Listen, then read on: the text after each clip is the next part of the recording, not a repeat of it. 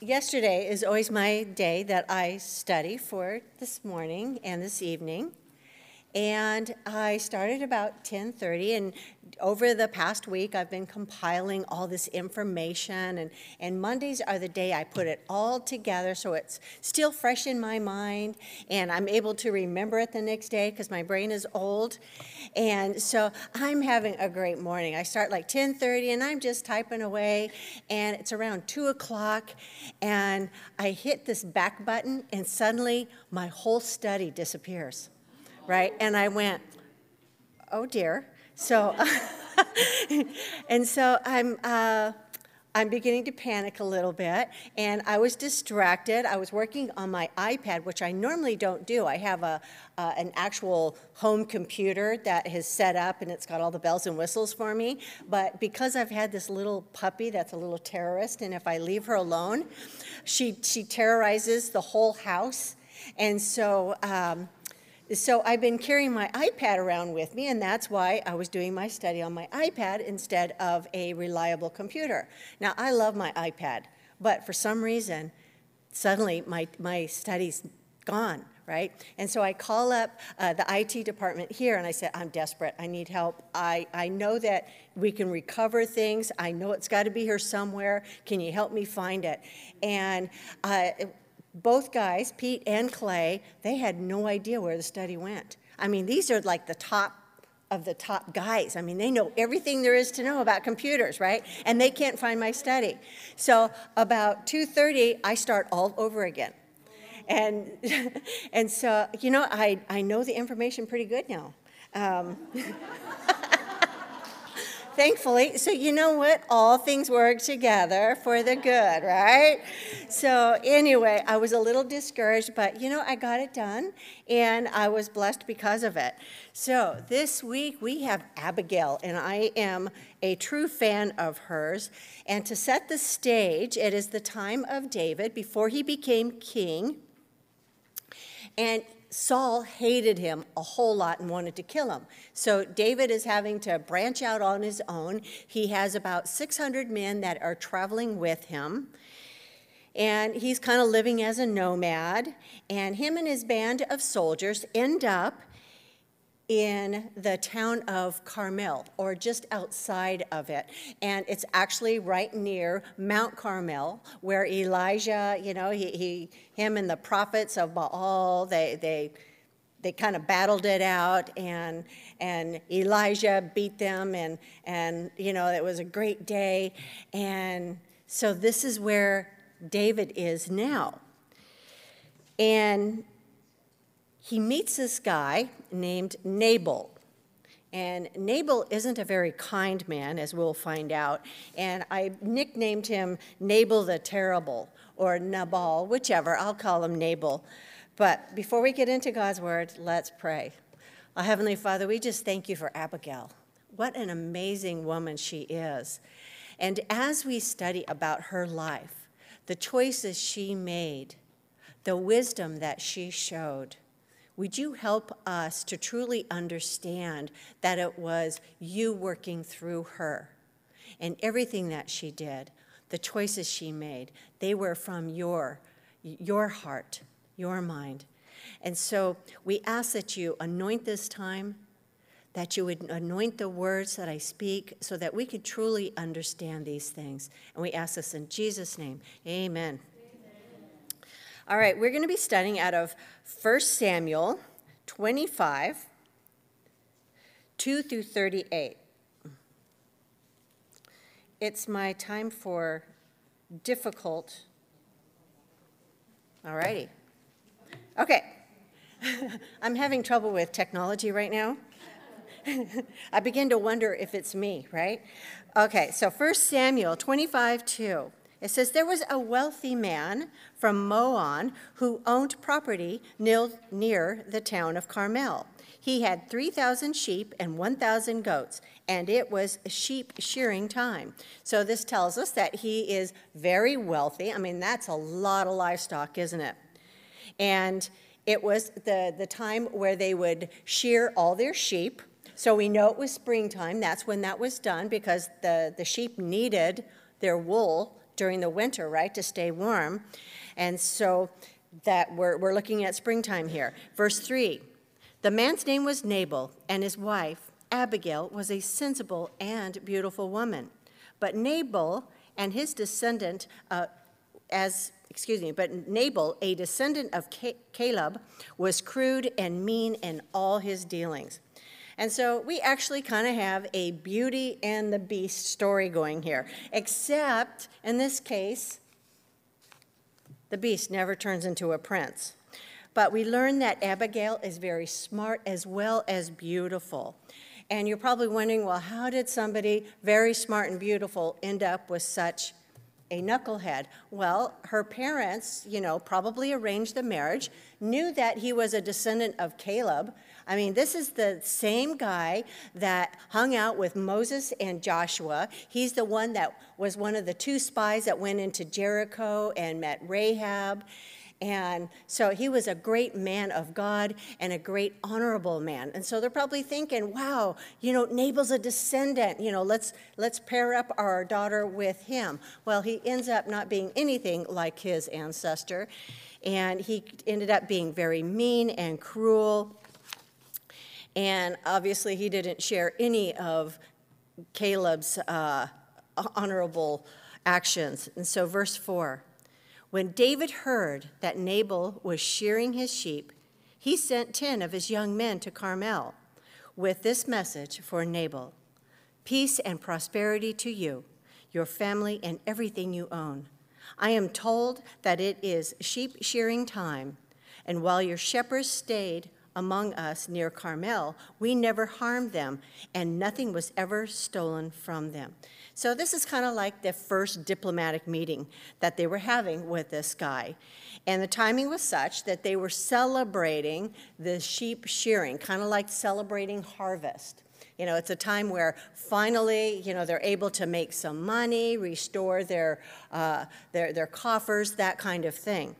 And the men recounted the fact that they had been hanging out with his shepherds and never stole or harmed them in any way, in fact, protected them. And then verse 8 goes on to say, ask your own men, and they will tell you this is true. So would you be kind to us, since we have come at a time of celebration? Please share any provisions you might have on hand with us and with your friend David. David's young men gave this message to Nabal in David's name, and they waited for a reply. And so since this was a time of celebration, it was customary to be benevolent. And they weren't acting or asking for anything extraordinary, and yet listen to Nabal's reply. Verse 10, who is this fellow David? Nabal sneered to the young men. Who does this son of Jesse think he is? There are lots of servants these days who run away from their masters. And so he's accusing David of running away from Saul. Well, actually he was, because Saul wanted to kill him, right? So he says, should I take my bread and my water and my meat that I have slaughtered for my shearers and give it to a band of outlaws who come from who knows where? Wow, so not only is he being ungracious now, he's being rude and belligerent. So why would he do this? This doesn't make sense, because he also knew that David had to be quite a warrior also. But according to Jewish history, Nabal was an ally of King Saul.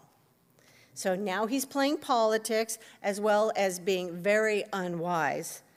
Verse 12 goes on to say, so David's young men returned and told what Nabal had said.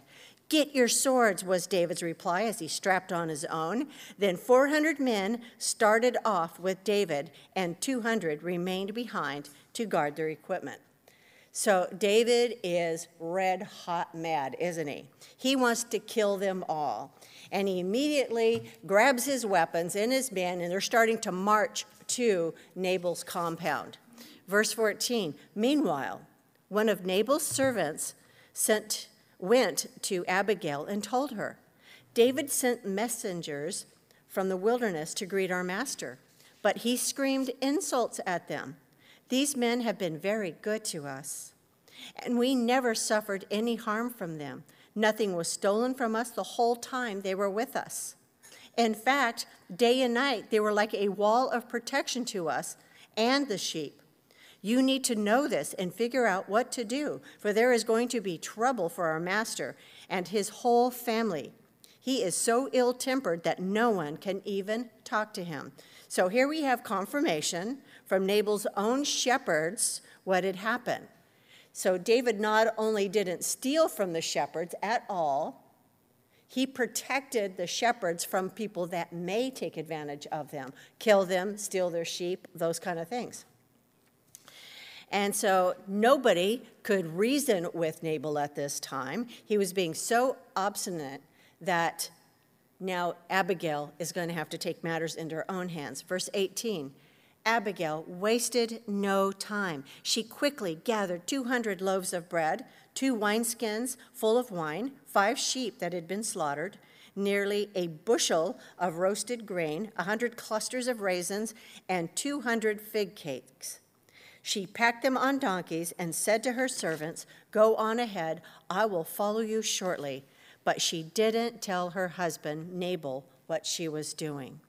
So there wasn't any time to waste. I mean, she saw the gravity of the situation. She had no doubt heard about David and his conquest on the battlefield and knew they were in for great trouble. So she gathered what supplies she could and sent them on ahead of her.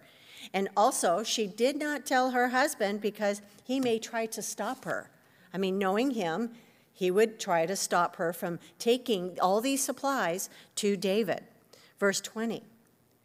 So as she was riding her donkey into a mountain ravine, she saw David and his men coming towards her. So think about this for a moment. Her loser of a husband had just insulted David and his men. She knew his reputation as a soldier. I mean, after all, he killed Goliath. She had to have been terrified because her husband had just insulted this man. And she probably thought that perhaps David, if he had a mind to, he could kill her quite easily. But you know what? She did it anyway, didn't she? She did it because she wanted to save her family. She wanted to save her friends. Verse 21 goes on to say, David had just been saying, "A lot of good it did to help this fellow.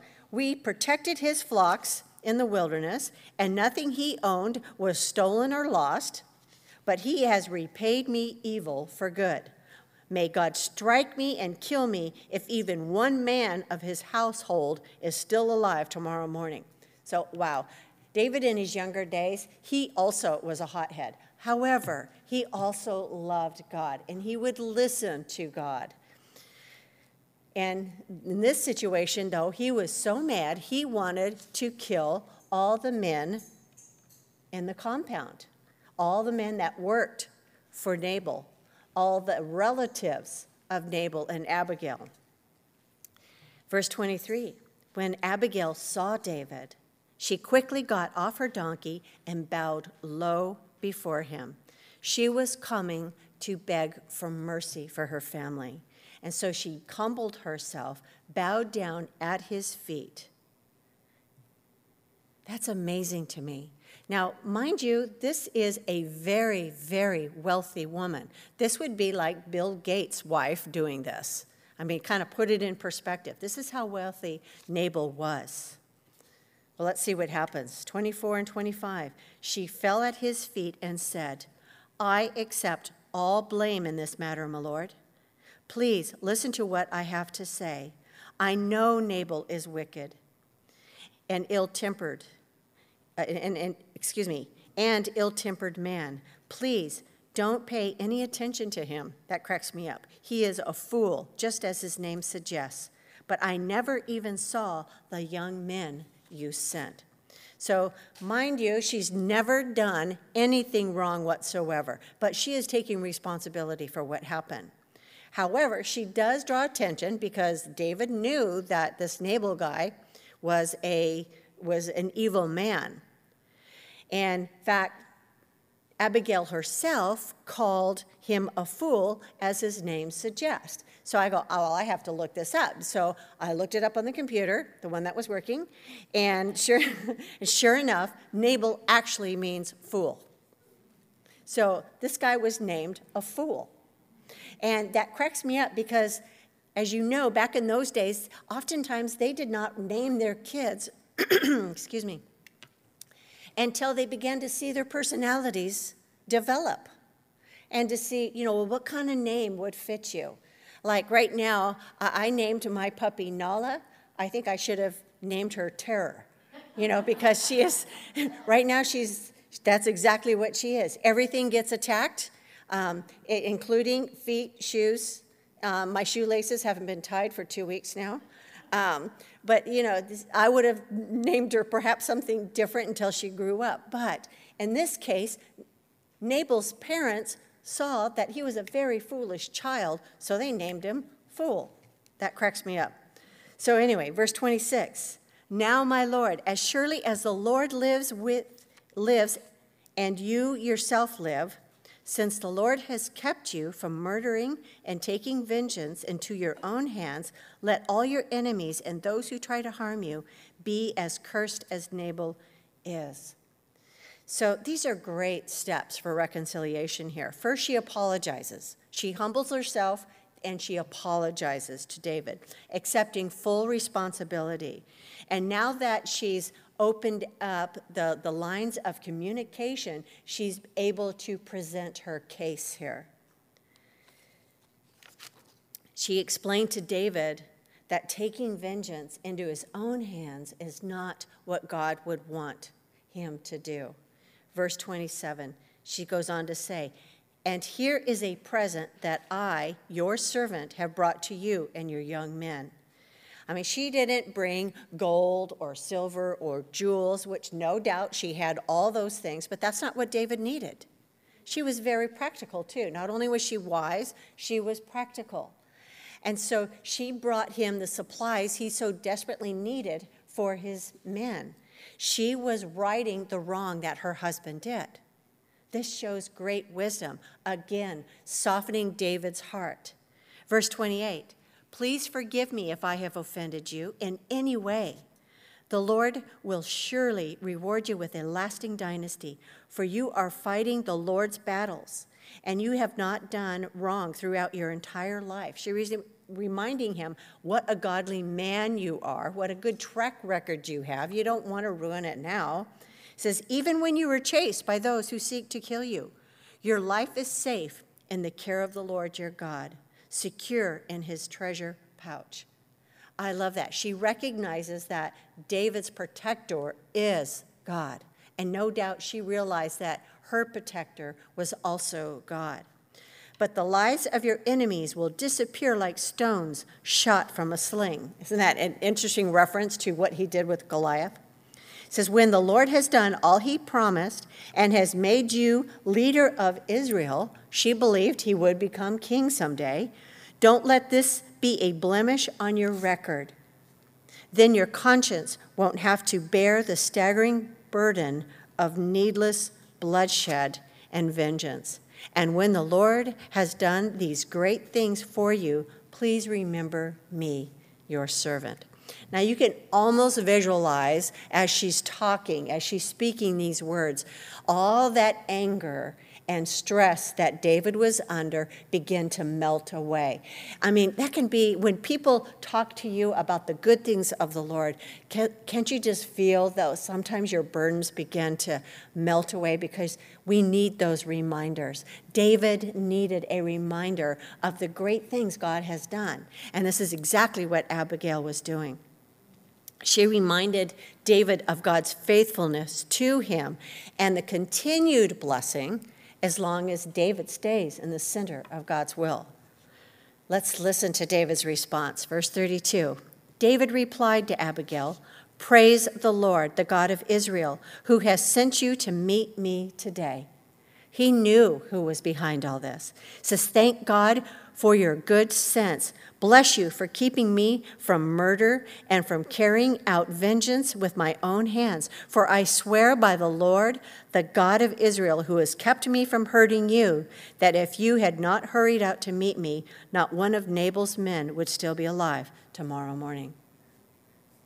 Wow, David was thanking God that Abigail was sent to him to stop him from this vengeance. And no doubt all the innocent people who had done nothing wrong but be either related to Nabal or work for Nabal. See, he was going to kill all of them. Verse 35. Then David accepted her present and told her, "Return home in peace. I have heard what you said. We will not kill your husband." So Abigail was successful, wasn't she? And it's interesting. You're probably going, well, what about the rest of the guys? It says he won't kill Abigail's husband. Well, see, Abigail's husband, Nabal, was on the top of the list. They were really angry at him. So if Nabal was safe, everybody under him was going to be safe from David's hand. Verse 36, when Abigail arrived home, she found that Nabal was throwing a big party and was celebrating like a king. So typical. So he was probably thinking, wow, I really stuck it to that guy, I completely insulted him, and I told his men to go away. They were a bunch of outlaws and worthless and, whatever other insults he could think of. He was probably feeling very proud of himself at that point. And he's throwing this big party, and he's completely drunk. It says he was very drunk. So she didn't tell him anything about her meeting with David until dawn the next day. How wise is that? Have you ever tried to talk to a drunk? You don't get anywhere, do you? And if you do get anywhere, then they don't remember it the next morning, right? So she was very wise in not telling him, not to mention that oftentimes they become violent when they're under the influence of alcohol, right? So 37 and 38. In the morning, when Nabal was sober, probably a little hungover too, his wife told him what happened. As a result, he had a stroke. So what happens when your blood pressure gets too high? Well, we know he was a hothead, right? So when your blood pressure gets too high because you're so angry, you can actually cause yourself a stroke. And he lay paralyzed on his bed like a stone. So he was like in a coma. About 10 days later, the Lord struck him and he died. So he kind of got his comeuppance, didn't he? So basically what happened is God protected Abigail from Nabal's wrath because she probably was afraid to tell her husband what she had done. Even though she averted all this mayhem and murder from David, she was still having to go back and tell her husband what she had done. Had to have been very scary, because he was also known to be abusive. So it wasn't above him to not hit her. So what happened to Abigail after that? Well, David was so impressed with Abigail that when he found out that Nabal was dead, he sent a messenger to her and said, "Hey, you want to marry me?" And she said, "Sure." I mean, he must have been a gem compared to her husband Nabal, right? But she said that she was so impressed with David that she said, "I would be a servant in your house." But instead, he wanted her as a wife, and so she became his wife. So a great ending for Abigail. But what lessons can we learn from her? First one, depend on God. Isn't that what Abigail did? Isaiah 41:13 tells us, "For I hold you by your right hand, I, the Lord your God, and I say to you, don't be afraid, I am here to help you." Abigail knew that. She knew that God was going to be there to help her in this situation. She trusted God. Her husband was about to kill them all because he wasn't being reasonable. She had no choice but to act. She was caught between kind of like two hotheads, but one could care less about God, one loved God. And so she reminded the one that loved God how much he needed God and that God was faithful. And this tells us that even though her husband was not a godly man, Abigail was. She depended on God. And our next lesson is faith with works. James 2:17 tells us, "But also faith by itself if it does not have works, is dead. What does that mean exactly? Well, when you have true faith, you can't help but have works. It has such an impact on your heart and your soul, it comes out in actions. And we need to make sure we don't ever look at how faith manifests itself in other people. It is, how does God want you to act out in faith?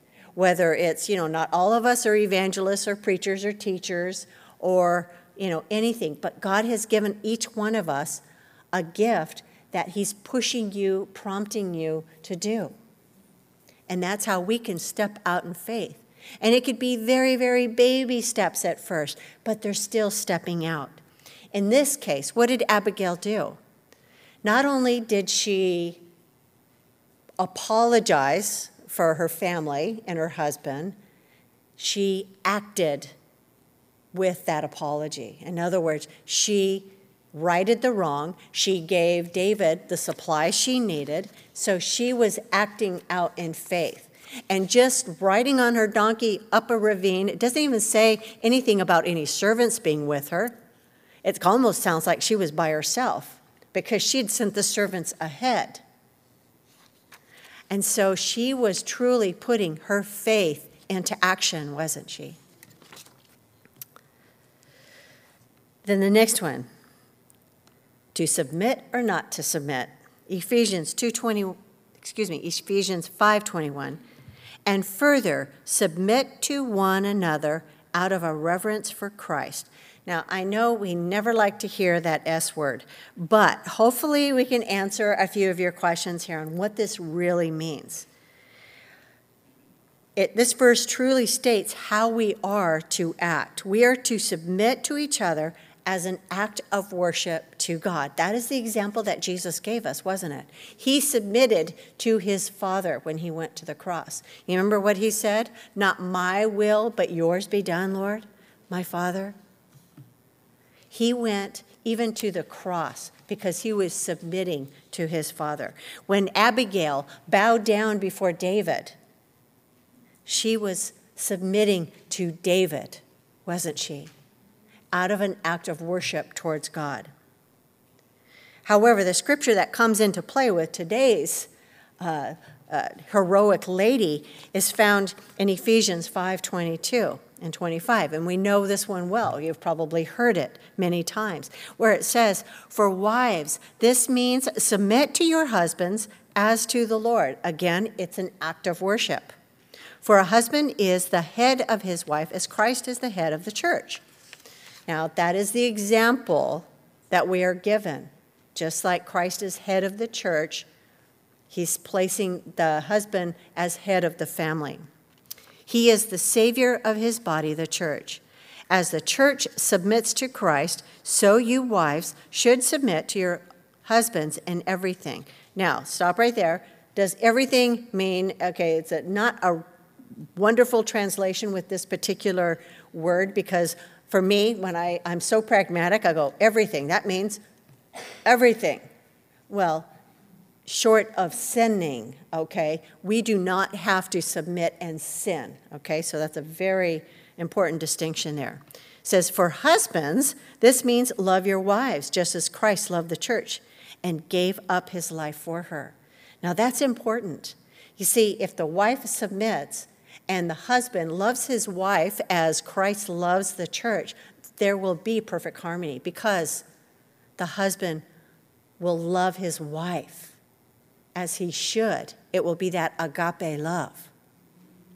And so she will have no problem submitting to a husband like that, right? But what does that really mean? And you're probably thinking, okay, well, wait a minute. Abigail didn't submit to her husband, so why do I have to submit to my husband in all things? Well, let's look at what submission is, and more importantly, what it isn't. Now, I actually stole these notes from a study Jeff did, okay? So this little portion here, this was taken from his notes. So this is written by him, okay? What it isn't. It does not mean becoming totally passive. It does not mean being voiceless. It does not mean pretending to be ignorant. It does not mean glossing over the truth to keep from seeming to not be submissive. It does not mean following your spouse right off the proverbial cliff or folly of sin. It does not mean authoritarian domination of one person over another. It does not mean women are gullible and therefore should always take a back seat when a conversation with her husband, who happens to be a man.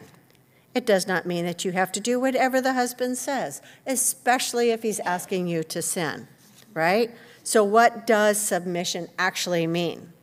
Well, I love this. It's in the word, submission. We are all on a mission, aren't we? And that mission is what? Go out and preach the gospel and make disciples. That's the Great Commission. In whatever way God has you doing that. So, who is head of that mission? Christ. Jesus Christ is. Therefore, we are all sub-missionaries, in a sense. Hence the word submission. I love that. Okay, those were Jeff's notes right there. But by this time, you're probably wondering, where do you fit into all this? Well, let's look at our gal, Abigail. Now, I've counseled many women who have said that they have a difficult time submitting to their husband because he is such a knucklehead. And what do I do? And it's like, wow, that can be very difficult. And I usually go through, well, you're never, ever required to sin for your husband. However, if it's not sin, then you need to pray for wisdom, just like Abigail needed to pray for wisdom. But Abigail is just like a lot of women that have come into my office and say, what do I do? What do I do? I don't know what to do about my husband. So when does it become necessary not to submit? Abigail was forced to go against her husband's wishes, therefore entering, in a sense, a non-submissive state with her husband. Why? Because his actions were going to cause great harm to her and her family. So let's look at some modern-day examples of what that could be. Non-submission, and these are firm, absolutely firm things that you do not have to submit to your husband for. If he wants, let's just say he wants to cheat on your taxes.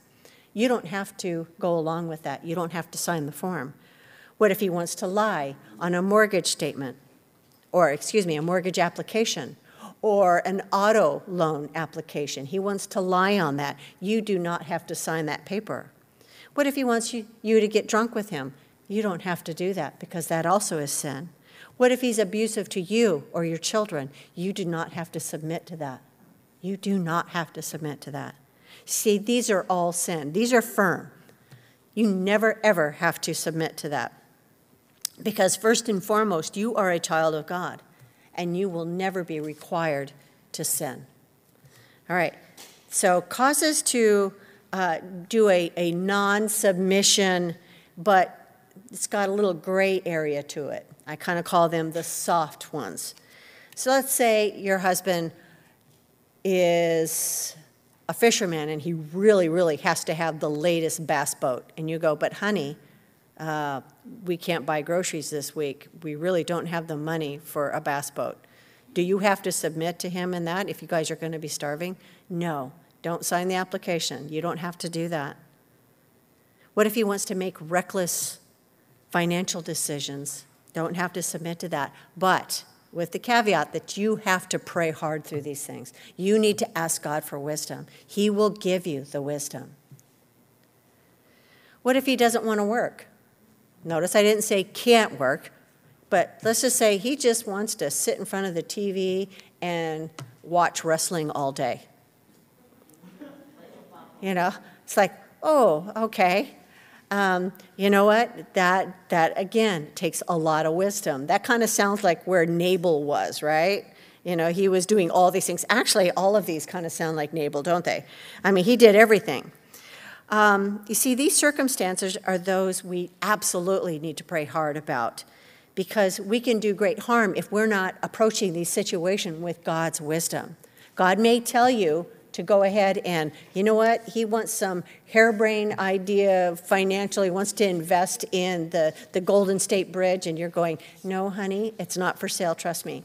You know, that kind of thing. You know, maybe the Lord's going to tell you, you know what, I'm doing something, I want you to back off. He could do that. Of course, we can't ever put God in a box. Know that he's got it all under control. Just like in Abigail's situation, God had it under control. When Nabal died, he was there protecting Abigail. And then there's those causes to submit, even though it's a very difficult situation. Let's say your husband doesn't want to go to church. You know what? God can change his heart. We can't. Wives cannot change the hearts of their husband. I've tried. Back in the dark days. I don't want you to get the impression that Jeff does this now, okay?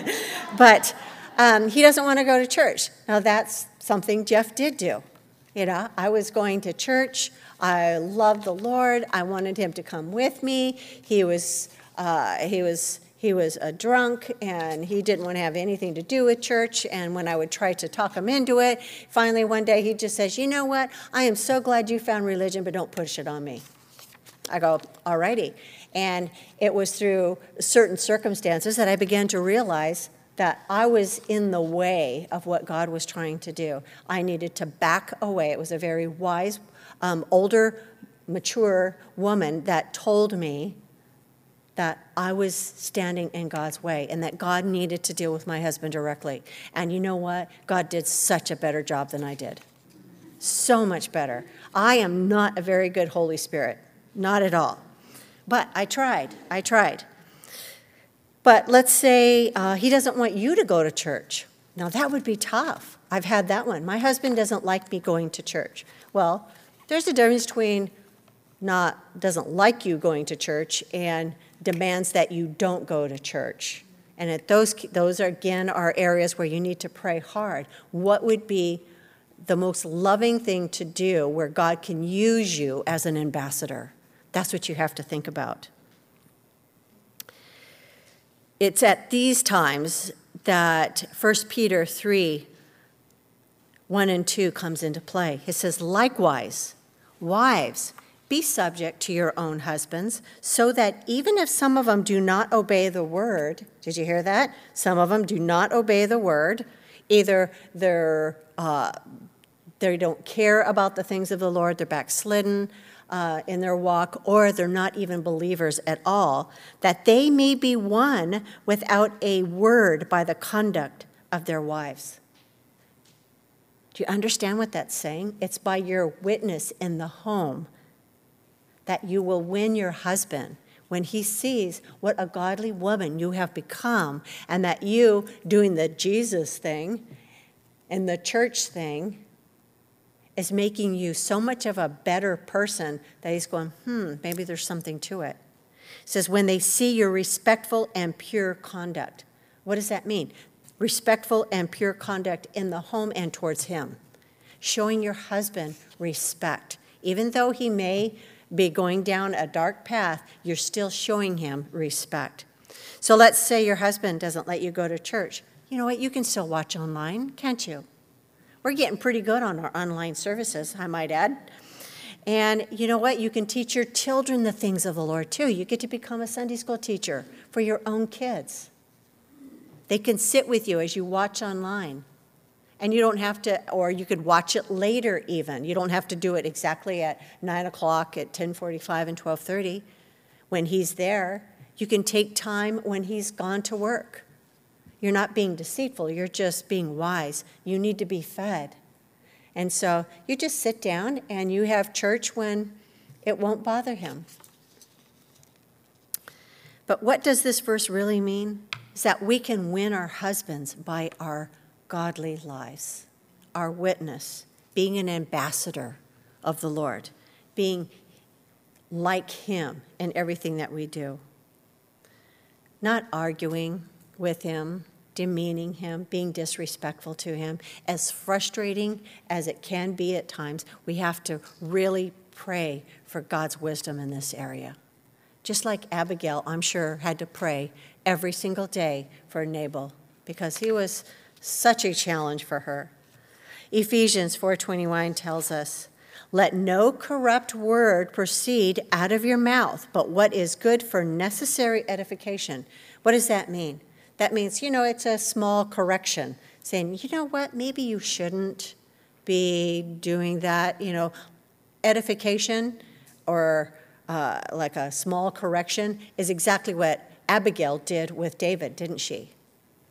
What she said was very edifying. It says that it may impart grace to the hearers. So how many times as wives do we hinder the work of the Lord in the lives of our husbands or anyone else who might be difficult because we do not heed these words? Instead, we lash out in anger. What if Abigail had screamed and yelled at David? What do you think would have happened? What if she was hysterical and was, no, you can't come into the camp. You'll kill everybody. You can't do that. She didn't do that, though, did she? In wrapping up, Abigail made a decision to save her family, but by doing so, she had to go against her own husband. Again, she was caught between a rock and a hard spot, wasn't she? Granted, he was a knucklehead, but it could have had dire consequences had she not approached David. Because Nabal was known for his harshness, but David was also known for being a warrior and a little bit of a hothead too. But, our first lesson from her was her dependence on God. God always has our back if we're doing what is right, if we're doing what his will is. In her case, God took her husband out. Of course, we should never want that, but we must always trust that God knows what he's doing. Amen? We must trust him. We must do what Jesus did. And Philippians 2, 5 through 8 says, "Have this mind among yourselves, which is yours in Christ Jesus, who, though he was in the form of God," it's saying even though Jesus was God, he did not count equality with God a thing to be grasped. In other words, he wasn't hanging on so tight, but made himself nothing.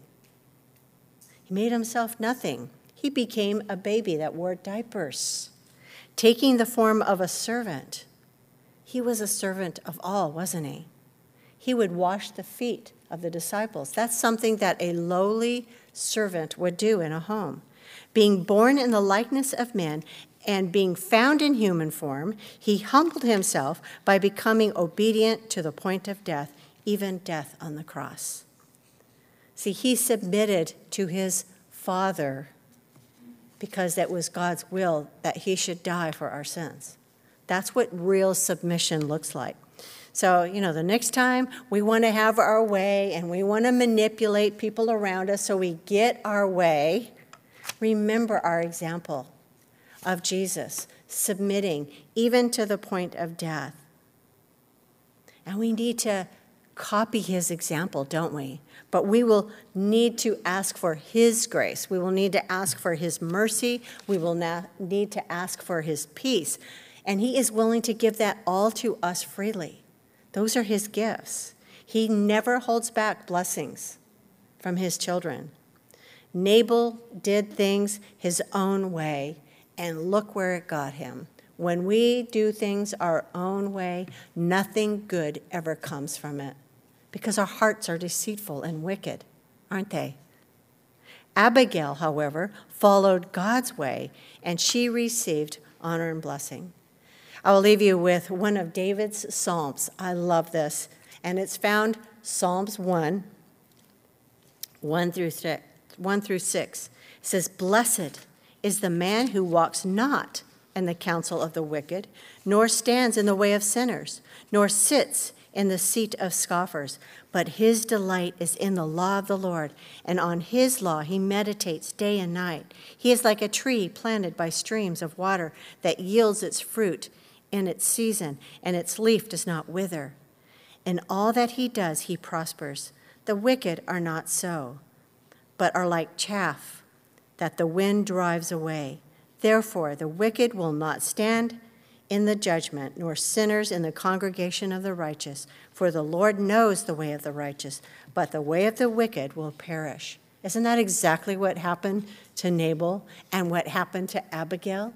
She was counted among the righteous because she followed after God. Nabal, however, did not. And he got what was coming to him because our God is a righteous judge. So the next time you think that the bad guys always seem to win, remember this verse. Remember that God always has our backs, just like he had Abigail's back. Amen? Let's pray. Oh, Heavenly Father, we just thank you so much for this wonderful, wonderful example of not only wisdom, but she was always seeking after your face, Lord. She was doing so much and caught in such a difficult situation, but Lord, you showed yourself to her. You gave her that wisdom that she had. You gave her that grace that she needed for the moment.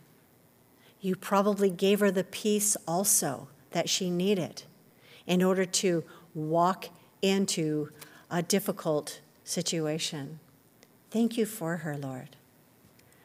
And as we ponder her, as we meditate upon her, Lord, would you give us the strength to be an Abigail, to seek after your face, your wisdom, and whatever difficult situation we come upon. Because you are holy and you are righteous, you will give us that gift of wisdom to any who ask. And so we love you, Lord. We thank you. We ask this in Jesus' name. Amen.